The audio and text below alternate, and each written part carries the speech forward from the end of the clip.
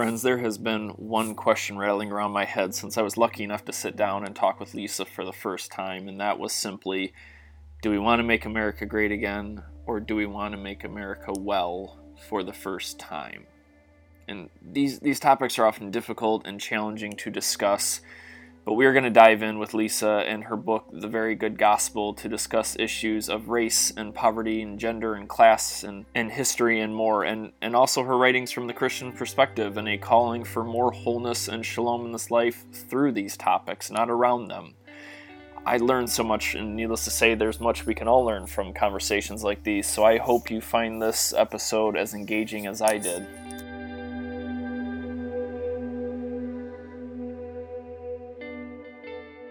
Friends, I am so excited to introduce you to Lisa Sharon Harper today, and we are going to go through her book, The Very Good Gospel, How Everything Wrong Can Be Made Right.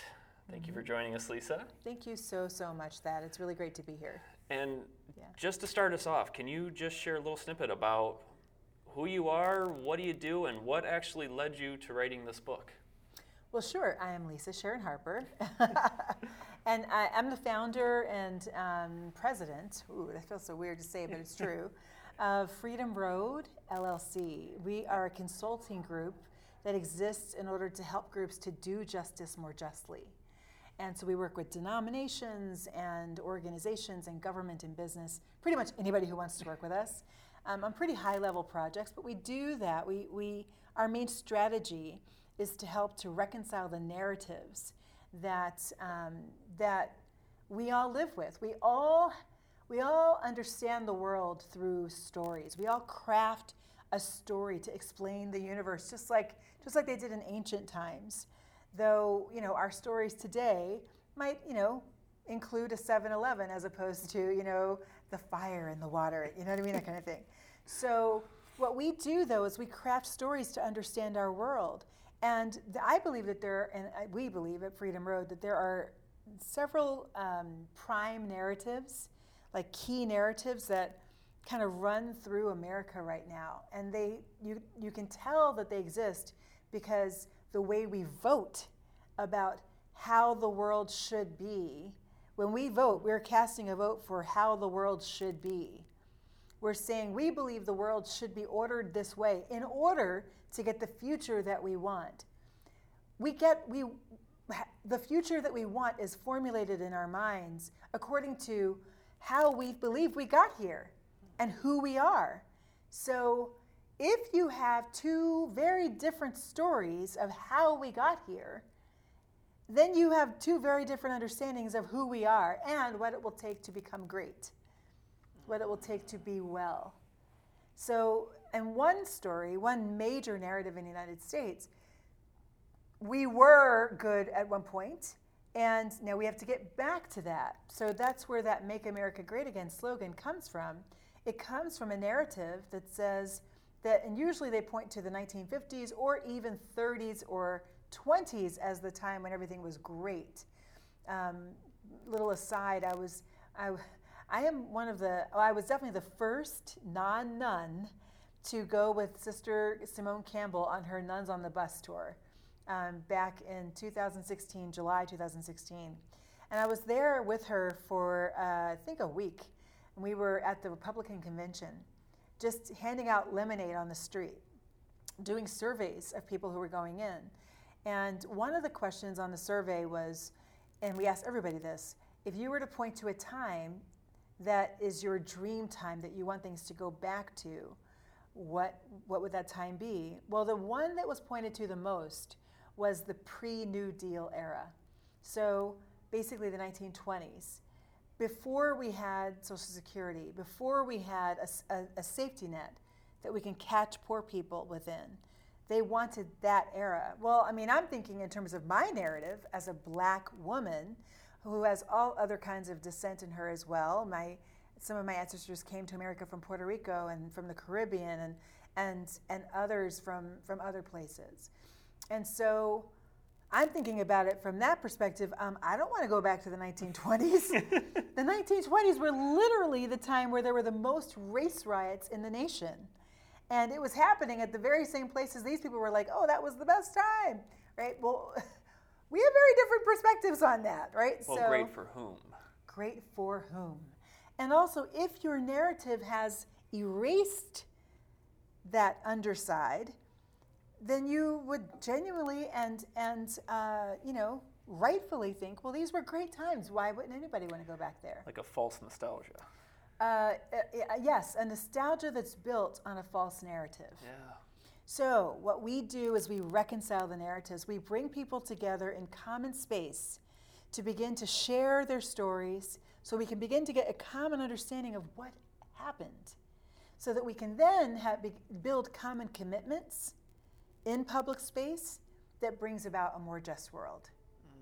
Yeah, so that's what we do. We do it through consulting, training, coaching, and then also actually through pilgrimage. And pilgrimage is really the most powerful thing you can possibly do because it's the immersion in the other person's story and the walking in that story. Usually our pilgrimages last for a week. And we're asking the question of, for us, particularly as evangelicals, as people who follow Jesus, we are always asking on these pilgrimages through others' stories, what is the good news here? The good news is not good news if it's not good news for the least of these, for the ones who were oppressed. So you can't reconcile the narrative if you're not willing to uproot your own understanding of what the good news is to you and not ask the legitimate question, what would the good news be to those who live on the underside of the systems that were created to make you comfortable? Right?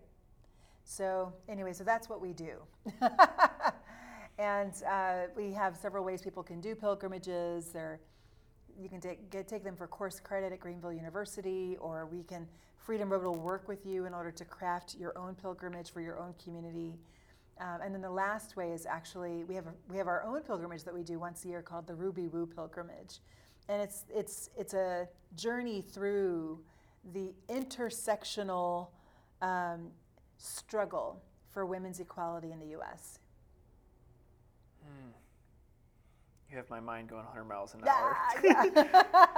Well, and it's firing into that statement when you said to make it comfortable for you, right?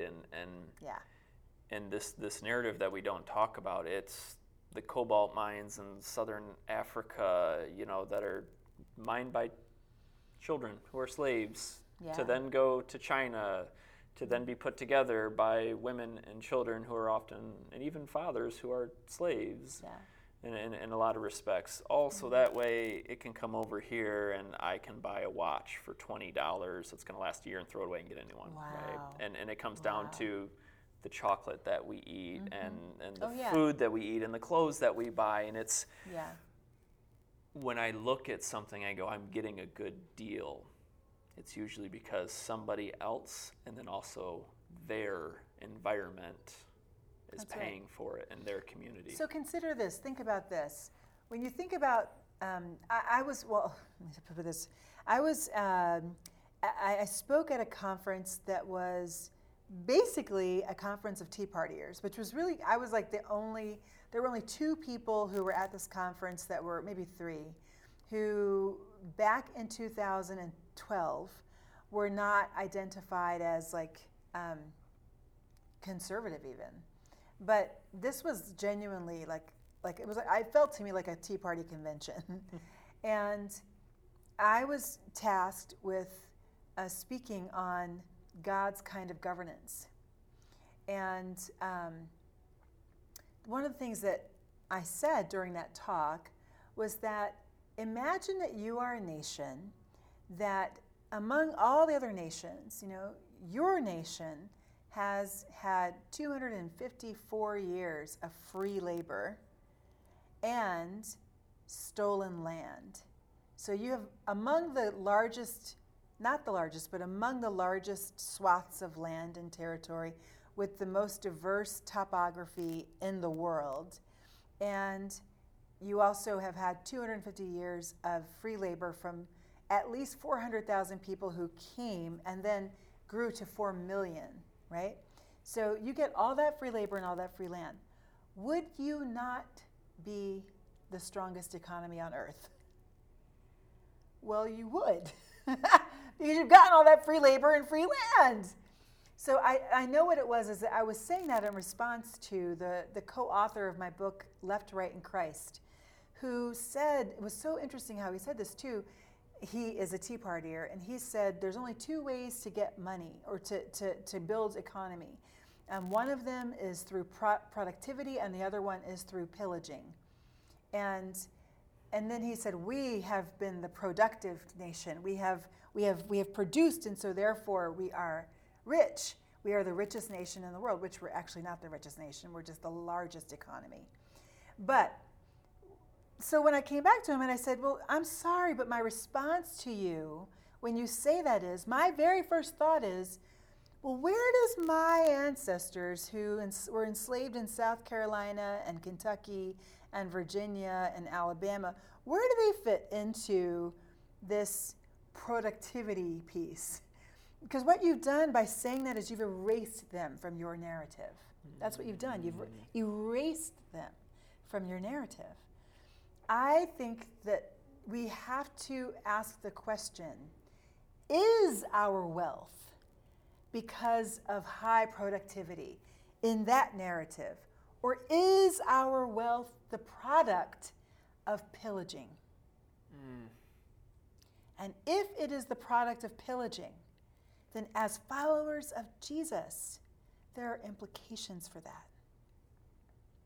Perhaps that might even be the reason why Jesus, when approached by the rich young ruler, looked him in the eye. The rich young ruler, he's rich, so obviously he's profited a lot off of something. He's young, okay, whatever, he's young. But he's a ruler. In other words, he's somebody who has authority and power in colonized space. So most likely, he comes from the colonizing class or those who are making their way by building up, basically by supporting the colonizing class. In other words, supporting the Romans. So for him to give up his power, which is what Jesus said, go sell all your possessions and give them to the poor. He didn't say, think about it. He didn't say, read this book I have. It's really, you'll love it. It'll be really interesting. And when he could not say yes, Jesus didn't say, no, that's okay. I was just kidding with you. You can come around every Saturday, right? He didn't say that. He let him go away. Sad, because he could not give it up. He could not give up the power that was pillaged. So, people talk about privilege, and I love the fact that we're recognizing that privilege exists. But there's another whole way of justifying that privilege, which is to not question it, to find ways not to question it, to find ways to, quote, leverage it, right? Which is, okay, that's a good start. We can leverage pilgrimage, or leverage privilege. But ultimately, that privilege comes because someone was pillaged. So the real question we have to ask, if things will be made well with us, if we will make America well for the first time, is what would Jesus do? It's really that simple. It's not rocket science. The rocket science is in the doing. It's in how do we manage what rises up in our spirit and our soul when that question is even posed to us, because there's all these things that rise up in order to protect what we have, in order to protect the comfort that we have, right? And it's not to say that everybody is equally victimized or equally oppressor or whatever. It's not about that. It's just to say that we will not be well. We will not be well until what has been broken is repaired. I'm not whole if you're not whole. Yeah, exactly. That's the basic premise of shalom, Mm-hmm. that there's no such thing as God's kind of peace that exists among some and not among all, because God created the world to exist within an intricate web of relationships that are interdependent upon each other. And when the web is broken, one thing is not just affected, the whole web comes apart. Yeah. So we are literally dependent on each other. I use the example, I talk in the new book a lot about the interconnectedness of society, but actually from my first degree in natural resource management, how you study complex ecosystems, and it was this narrative of how the wolves changed Yellowstone, right? And I won't go into all the detail, but the gist was as the wolves were introduced, then the coyote populations and things were put back under control, which then also, the rabbits and everything, and all these things started to come back and thrive, which then allowed the trees to come back, which then allowed the songbirds to come back, and then with all that kept in check, because if the wolves are eating the deer, who are eating all of the foliage, well, then you had these erosions in the banks and the rivers, and it changed the entire landscape. But by keeping these checks and repairing it and all that in this balance of what brought back the ecosystem of how introducing the wolves literally changed the rivers. That's amazing. That's amazing. And we don't think about that. Yeah. And so when Indigenous people do, though, right? Yes. Yeah, because they have a relationship with the land. They're closer to the land. They're not disconnected from the land. Really funny story. When I was living in New York City, and I was working on environmental justice, which is different than environmentalism, because environmentalism exists to protect trees. And this is a very simplistic way of thinking of it, but environmental justice exists to protect people, usually people of color, poor people, from toxins being dumped into their environment, right? Which ultimately does have something to do with trees, because usually there's no green space in those communities. But I was talking with a mother once who was kind of laughing at the fact that her son in, I think, kindergarten was having a conversation with all the other kids in kindergarten, maybe it was first grade, and they were asking, where do blueberries come from? And her son knows because they had just gone blueberry picking. And he said, they come from bushes. And the kids in his class were like, no, they come from the supermarket. They come from the supermarket. So there's talk about disconnect, right? There's no sense of where even our food comes from. But that's not, Indigenous people have that connection because at least they had it. But they tend to have it still, those who are not disconnected in urban centers and disconnected from their people. But that's part of the sin of domination, is that what domination does is disconnects us from the other and us from the land. So I believe one of the goals of for our healing, not just I believe, I think it's an absolute call of shalom, is to be reconnected to land and people and place and story, the stories that happened on land between people. And I would almost say when I think about the Yellowstone narrative, I'm trying to wonder, what are our wolves, right? What are those issues that we need to address? And I think that's one of the important ones, is our disconnect from our interconnectedness with the land itself allows us to destroy it without thinking about it. It's really true.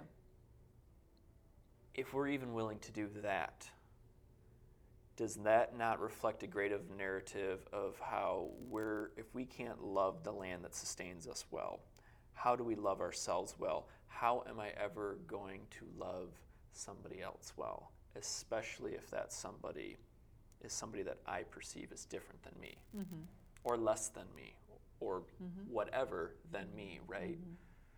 And that disconnect is painful. Yeah. I mean, I think, yes, it is. I mean, I think back to, I'm always asking what's the roots of the things. Where do these things come from, right? How did this happen, the world we're in right now?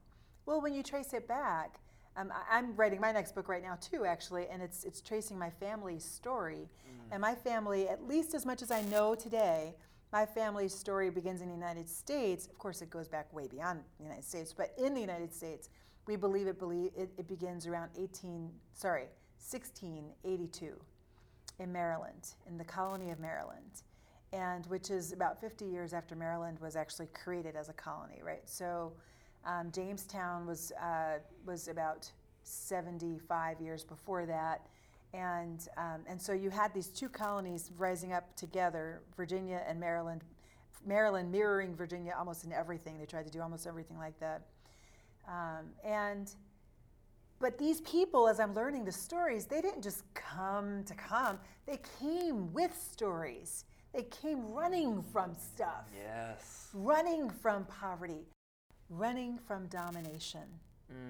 So literally, my ancestry, we know we have DNA connection, and so that's what leads us to believe, or one of the things that leads us to believe, that we are also connected in with this family, and one half of which comes from Northern Ireland, the Ulster community in Ireland, right? So near Belfast, and what was going on then? They were Scotch-Irish, and they were settlers in Northern Ireland land. That because England had taken over the Ulster region and was settling it, colonizing it, and of course the Northern Irish rose up and said, "Hell no, we won't go." Like, you know what I mean? Like, you know, they're like, "We're not doing this." And so they fought. They fought for like 100 years. They're actually still fighting to this day. They're still fighting, at least to different degrees. But that's what the IRA literally comes from that lineage of struggle, and that started around the year 1600. I kid you not. So, like with King James the First, the guy who literally, the King James Bible, yeah, that guy, right? So, and before him, it was Queen Mary and the Scots, and then it was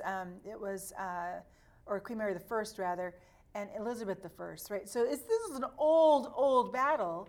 And here you have this moment, I think 1642, when the Ulster Scots were now massacred by the Northern Irish because they were trying to take over their land. And there was a king that came in, I believe King Charles, that came in and started sending more and more Scots to Ireland in order to settle the land.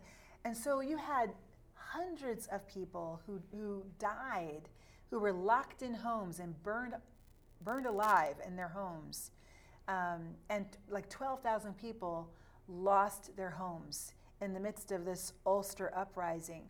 It was out of that you got the first waves of the Scotch-Irish that came to Maryland in 1683. So, you know what I mean? So, and they came as indentured servants, but they came wounded. But when I look at my family, I look at those Scotch-Irish people. Yes, and they were not my family. They were in my family line. But those Scotch-Irish people who came as persecuted people, who were persecuted because they were colonizing somebody else's land, mind you, in America, they became huge slaveholders down in the South. They eventually moved down to Alabama, and they become the McGees and McKees and Muggies. Whenever you see an iteration of McGee, basically MCGEE or MCKEE or MCKEY or MCGHIE, that is that family. Wow. That is where they came from. They came from that family line. And so, like, I trace that and I go, but you know, now they wouldn't even know that. They would think we're white. Or they think we're Scotch-Irish and they don't know their story. So they continue the pattern of domination because ultimately they were settled in Ireland trying to escape something in Scotland. What was going on in Scotland that made them think they wanted, you know what I mean? Like, what's going on? Travel an ocean back then. Yeah. And I mean, serious persecution by the English as well, right? So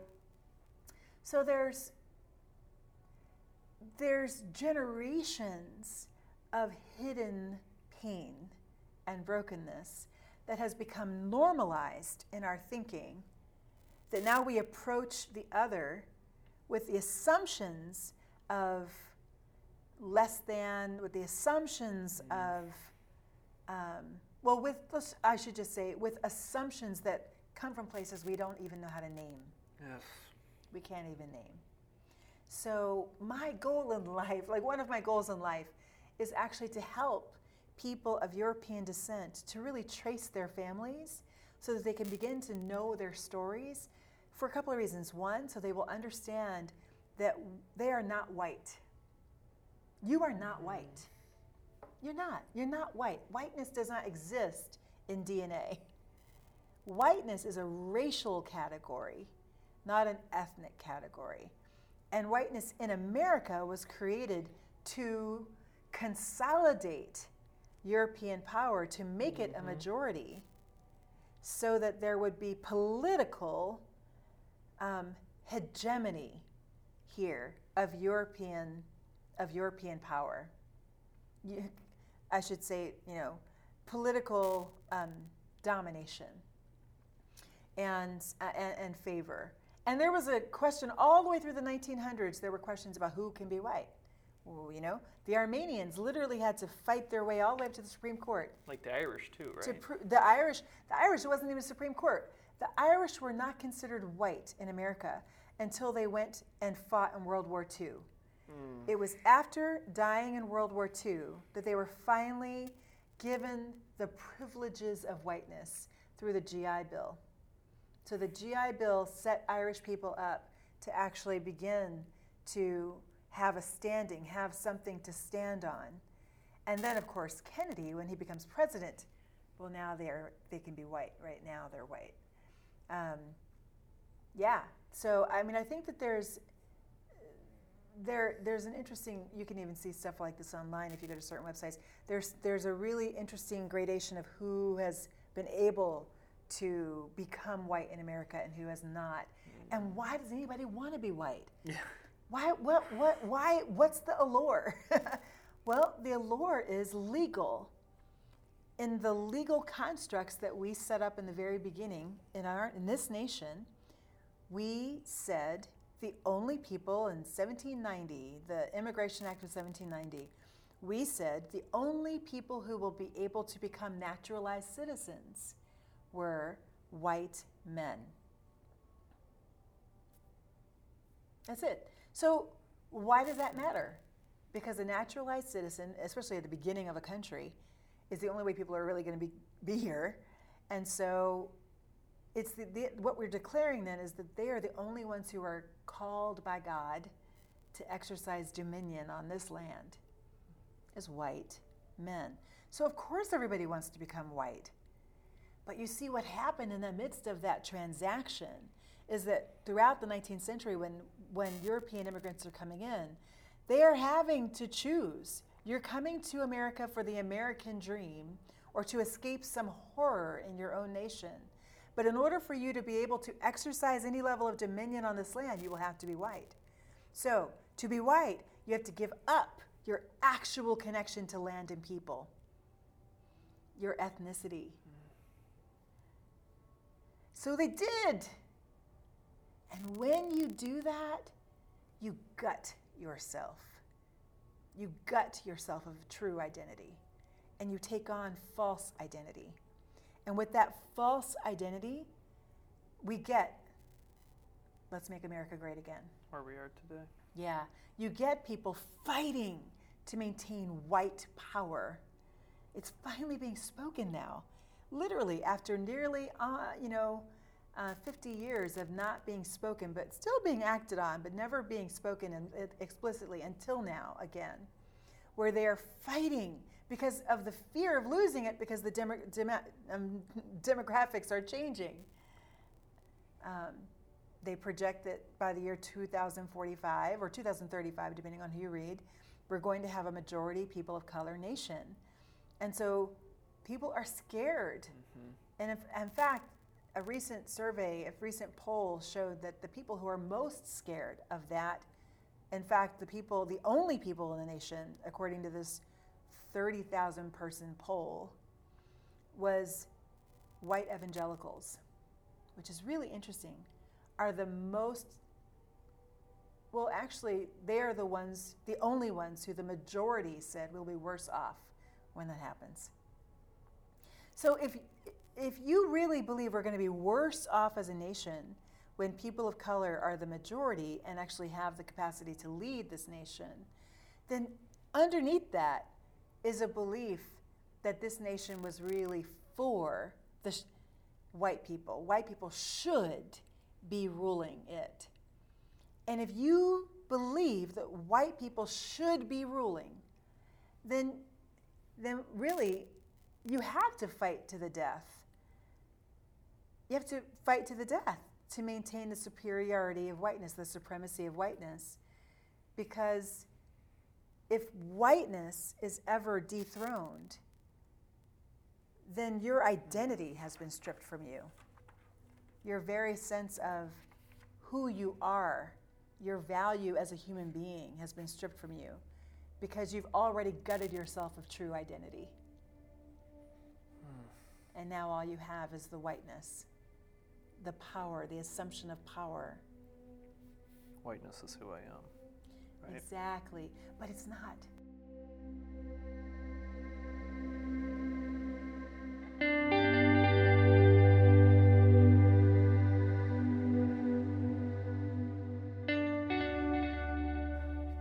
I want to get to this is, you have this beautiful formula in the book where you talk about this idea of shalom, right? Mm-hmm. We're getting to in the piece. And to be respectful for folks who might not be of the Christian faith, this is still written from a biblical mindset. Oh, yeah. But this idea of shalom, but you break it down into these categories of self and gender and creation and broken families and race and all these ideas, but you still, while they are all separate, they are all the same. Yeah, well, what it is they are all different layers of who we are. They represent different realms within we live and breathe and have our being. We live within the self. We live within families. We live within a governing body. We live in relationship to all of these things. We live within cross-gender relationships. We live within relationship with other nations. We live within relationship to creation. And so the question is the work is to recognize the reality of my relationship with each of these other parts of creation. And then, of course, God, who is not a part of creation, but creator self. So I live in relationship to all of these. And the work of the book was to really do a deep dive into what does it mean to have our relationships be well within, what was the intended relationship within each of these realms? How have those relationships been broken? And what does it look like to pursue the redemption and restoration and healing of those broken relationships? Yes, because it's bringing me back to, you were talking about the two things needed for the relationship, trust and choice. Yeah. Right? Because in the beginning of the book, you just open it right up, and you challenge this idea of faith, this specifically within the churches. How can they believe the gospel and do this? Yeah. And that to me kind of connects down to this, well, because there's things missing from it, right? That I think you bring us into. You said if one's gospel falls mute when facing people who need the good news the most, the impoverished, the oppressed, and the broken, then it's no gospel at all. Yeah, that's right. Wow. You know what's really funny is I think that the hardest chapter for me to write, the one that was the last chapter that I wrote, was actually the reconciliation with God, shalom with God. That was the hardest one. And actually the family chapter was probably the second hardest, because for me the family chapter represents really that place in my own soul that is the place that drives me to God. Yes. I mean, really, truly. Even just 2 nights ago, I mean, literally could not get to sleep because I was just racked by the brokenness of my own family. Not racked, but rather just so deeply disturbed, and led me to prayer. So the place that drives me to Jesus for me is my family. So that was a hard chapter to write. And then also the shalom with God. Why shalom with God? The shalom with God, because since I walked down that aisle in August 21st, 1983, at the Sunday evening camp church meeting in Cape May, New Jersey, and gave my life to Jesus, I really have been different. I mean, I actually experienced, I really did experience like a night and day experience. And I have always moving forward in my healing and growth and development and getting closer to God and closer to Jesus. So it was really painful to look back. And not just look back, because what you just said is really true. When you write, you can't write from a distance. You have to go back in. And so I didn't, even thinking of it right now, I had forgotten how lost I was and how much in pain I was and how afraid, how scared of everything I really was. And a lot of that came from the fact that my parents had divorced. It came from the fact that I had been sexually abused as a very young child. And, and so I did not have a sense of boundaries or safety of self. So everything was a threat, when you don't have a clear sense of self and the capacity and ability to maintain your own self, because that's been violated, then you are perpetually vulnerable, right? So, and then perpetually become a victim, actually can become. And I had become like the class punching bag in fifth grade, and then again in 7th grade or 8th grade, so it was like it was a very traumatic time. And then found Jesus, and in the midst of that also found community with my youth group and a sense of safety and love and welcome, like I really had not ever experienced. I had not really ever experienced that before. Certainly with my mom I had, and certainly in my immediate family, but there was also in my family a very real sense of not being safe, So yeah, so that family section was really hard for that reason, and the Shalom with God section was hard because it was hard to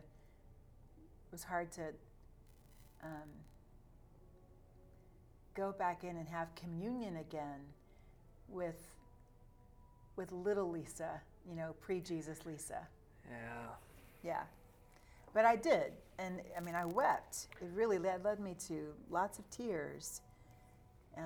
But also I think some revelation too, right? Like you begin to see, my God, I've come so far. Wow. Like the power of Jesus to heal is real. I really have experienced that. So I give glory.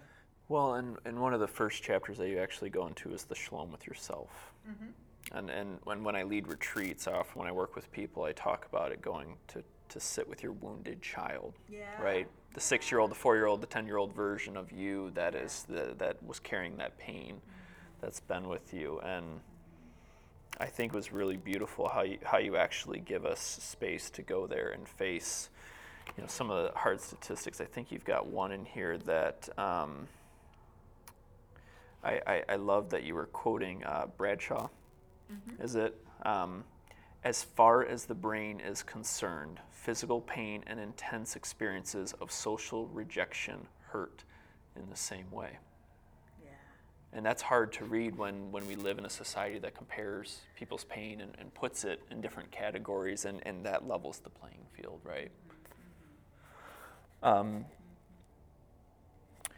Yeah, well, let me just say, you understand then that it's not about hierarchies of pain, it's about the reality of the presence of pain.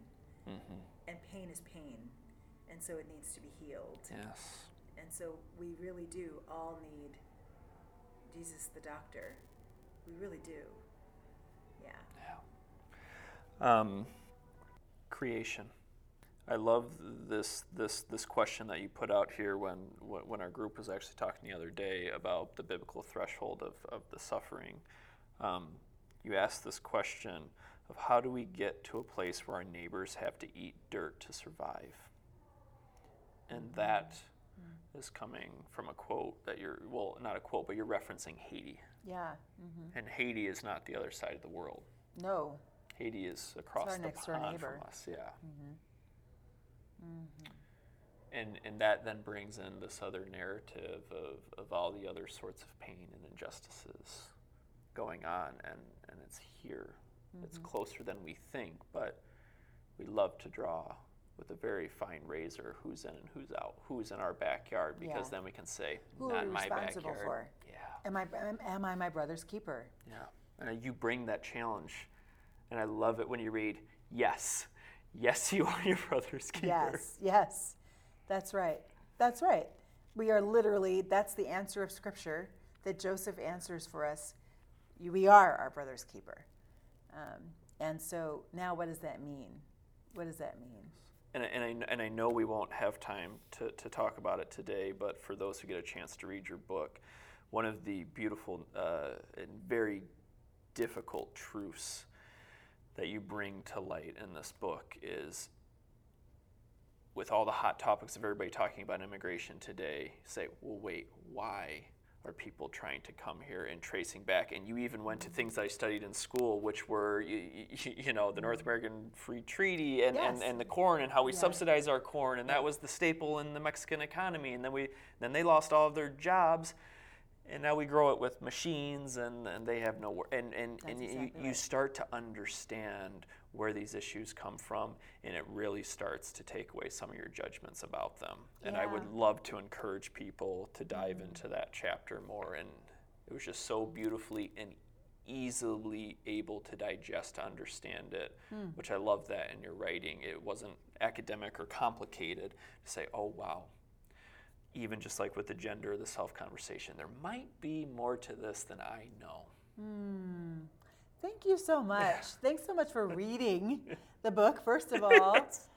Seriously. And then also, for sharing it. Yes. Thank you. One more thing that I just wanted to kind of write us up with. But before we get to the life and death part, which is actually where I wanted to end, just really quickly, you talked a lot about witnessing peace, and this was actually very moving to me. Charity versus justice. Oh, yeah. So charity offers a handout or a hand up to individuals caught in poverty's web. Justice examines the web and tears it down. Yeah. Yeah. That was powerful. Charity looks at at an impoverished person, a poor person, and says, "Oh, what can I do to help that poor person? I'm gonna give of myself in a very benevolent way in order to help them," right? But justice looks at that same situation and asks, how should things be? How should things be for this person? In other words, the assumption is that things are not as they should be. Yes. Right? Charity looks at that person and thinks that person is not as they should be. Like maybe they should work harder. Maybe they had a hard time and they just need a hand up. But it doesn't question the system, doesn't question the way things work. Justice asks, what is wrong in the way things work that we have a situation like this in the first place? And, yes, if you have one poor person or 10 poor people, but if you have, as actually Walter Rauschenbusch said back at the turn of the 20th century, when he wrote Christianity and the Social Crisis, Christianity and the Social Crisis. And this actually ended up being the lightning rod that actually caused the split in the church between what was then called the modernist movement, we would now call liberals, and the fundamentalists. He simply said, if you have a situation where millions of people are kind of marching in lockstep down well-defined grooves toward common ends, then you know that it's not just an individual character flaw with them. There's something in the way things work, in the systems, the structures that are guiding them, that are causing this millions to fall into poverty. And that, our scripture has something to say to that, about that. So we are neglecting God, Jesus, the scripture, the kingdom of God, if we are silent in those times. So justice demands that we ask how should things be, and then work toward that. Yeah, it's not enough. Charity is great for the moment, if it's one person, maybe even 5. Or if it's a million people and that you're going to give a piece of bread to for a day, that's great for that day. But they're going to have the exact same issue tomorrow, maybe even worse, because we haven't dealt with what got these million people to be in a situation in the first place.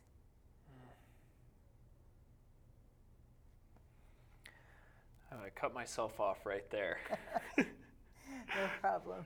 I know, me too. It's discipline, because I could keep going. Oh my gosh, because I literally write about exactly what you're saying. I'm like, I feel like I should just be quoting you in the new book. It was just like, when I'm talking about giving a $20 is great, and if the kid needs a coat and all that, but if that's where you need to start, that's fine. But that doesn't end it there. We need, Yeah.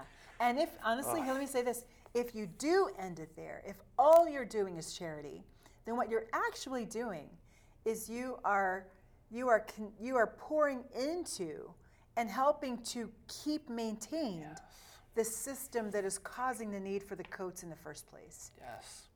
Because you're not addressing the way cause. Things should work. Yeah. You're not addressing the root cause. Yeah, exactly. Yeah. So you're complicit. Yeah. And it's I have $20, I'm in control, I choose where to give it, and now I feel good, I've done my work, I can go back to my life. Yeah. And you're disconnected. And not only that, not only are you disconnected, but actually even in that, which this raises this for me, there is an assumption that you should have your $20. That's beneath that, it's underneath that.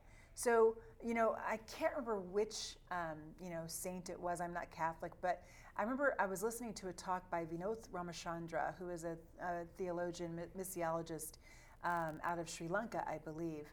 And he said once, which really blew me away, it was at a Veritas forum, he said, this one saint, I believe it was St. Athanasius, but I could be wrong. He said, that saint said, if I have bread and my neighbor has no bread, then I have stolen my neighbor's bread.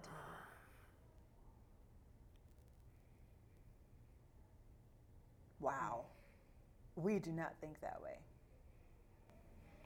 When Shane Claiborne came and spoke with the Mars group, he was referencing that because he said, if I have 2 coats, it means I have stolen one from somebody in need. Yeah, that's right. I remember just that rock that hits your stomach, and you're just like, I own 4 coats. Right. Wow. Right? Wow. Yeah. The last thing I wanted to ask you about, your final chapter of Shalom brings us into life and death, which is a very hard conversation to have. Let me say, nobody ever wants to talk about it. No one ever wants to talk about it.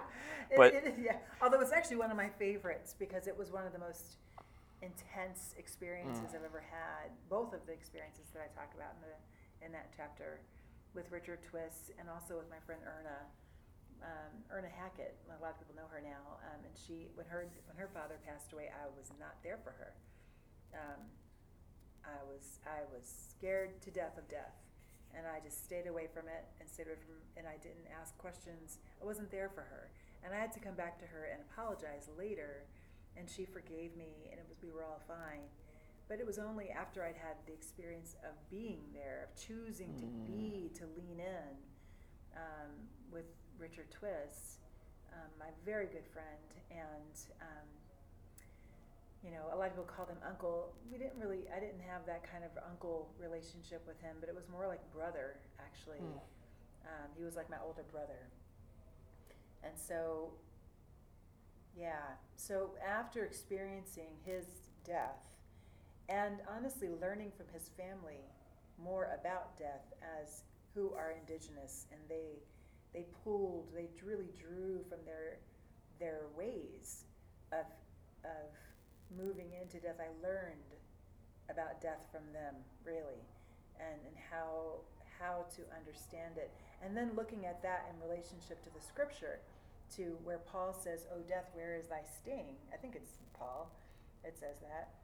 Where is your sting? I understood it for the first time. That where is the sting of death? If when we are actually living our lives as evidence of the presence of the kingdom of God, if you kill me for that, you do the worst thing you possibly can. And the result will be that I get to go to God earlier. Where's the sting? I was thinking about this just recently because I was actually listening to my latest podcast, the Very Good Gospel, Freedom Road podcast. And the last one that we just put up called The Justice Agenda 2019. And Randy Woodley, interestingly, is actually speaking on it. And he's one of the 4 people that we're doing interviews with. And he says in one of the pieces, he says, you don't get killed for talking about justice. You get killed for doing justice. So I've really been thinking about that a lot recently. You know, when I went down to Brazil this time, I actually was literally, it was the first time I almost canceled an event because I genuinely wasn't sure how secure it would be or how safe I would be as a Black woman coming into Brazil 2 weeks after they just elected a white nationalist president who swore to execute his political enemies. And they just had an execution of a Black woman activist pushing for justice last February. So I literally was thinking, oh my God, like I'm a target down there and I'm not sure how safe I'll be. Maybe I shouldn't go. And it really was a struggle. Same thing in Charlottesville. I literally had a moment where I almost did not go out on the street and march with the rest of the faith leaders who were already out there. They were lined up. They were courageous. I was not. I stayed back. I did not want to be that story of somebody having been found swinging from a tree later that night, which I absolutely thought could have happened. We were in a town with, I think one person that I talked to said that there were at least 4,000 neo-Nazis and KKK members and others who were there, militia members who were there at the time. I did not want to be that story, and I also didn't want my friends to be that story. But when it came down to it, both in going to Brazil and going to Charlottesville, or going out onto the street in Charlottesville, it was a call. It was a direct call from God, and it was a direct call that I interpreted as being from God. When I sat in the stillness, and you hear that still small voice, in Charlottesville, the voice said, pick up your cross. It said, and actually, first it said, be present. Be present. And then it was very clear, even if that means marching to your cross. That's what be present meant. Be present, even if that's what it means. And going to Brazil, the reality is that if you're not willing to go when they need you, what is all this stuff you're talking about in terms of death and where is thy sting? No. You have to go. And not only do you have to go, but you have to go and you trust that God is there. God is going to be protecting you. And if it's your time to go, then it's your time to go. And at least it will be for the kingdom of God. So I would mourn for my death because of the pain it would cause my family. But I also know that for me, there is no sting.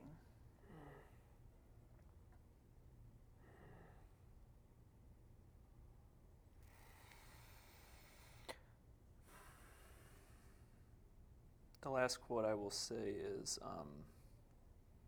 I had to highlight it several times. You said, to ask forgiveness is to die a small death. Could you briefly explain that to me? Yeah. Well, I first heard that actually during peace training in Croatia. So it was the second pilgrimage I ever went on.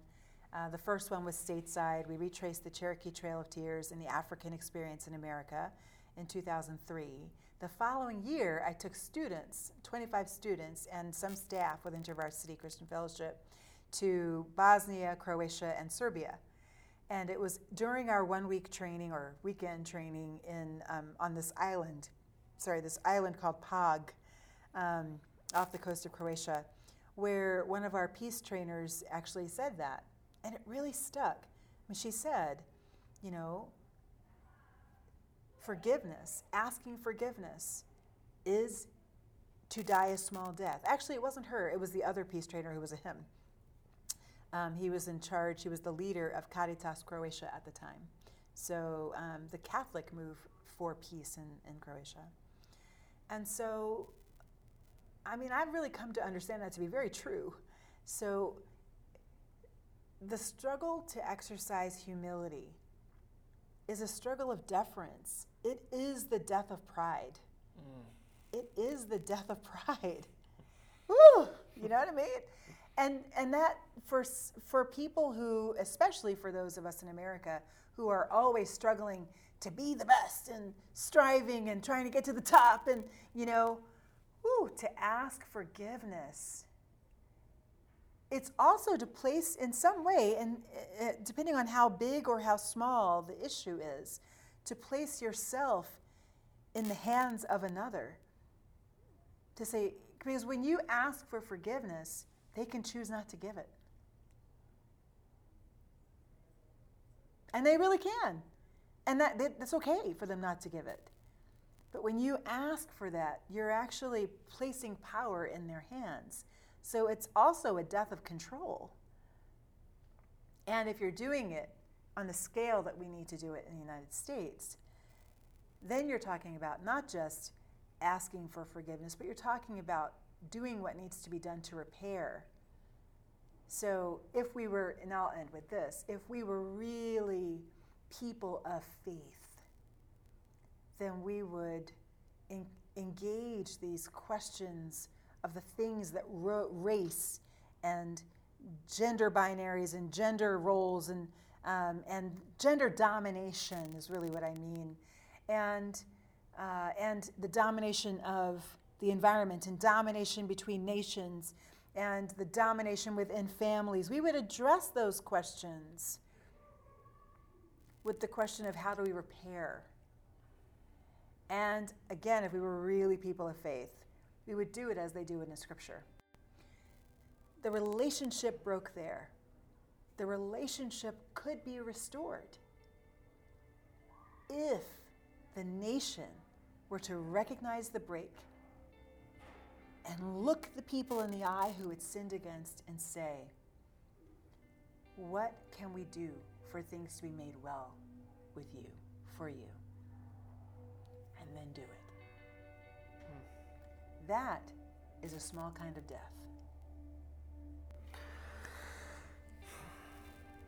Lisa, I'm very grateful. This Thank has you. been beautiful. Yeah.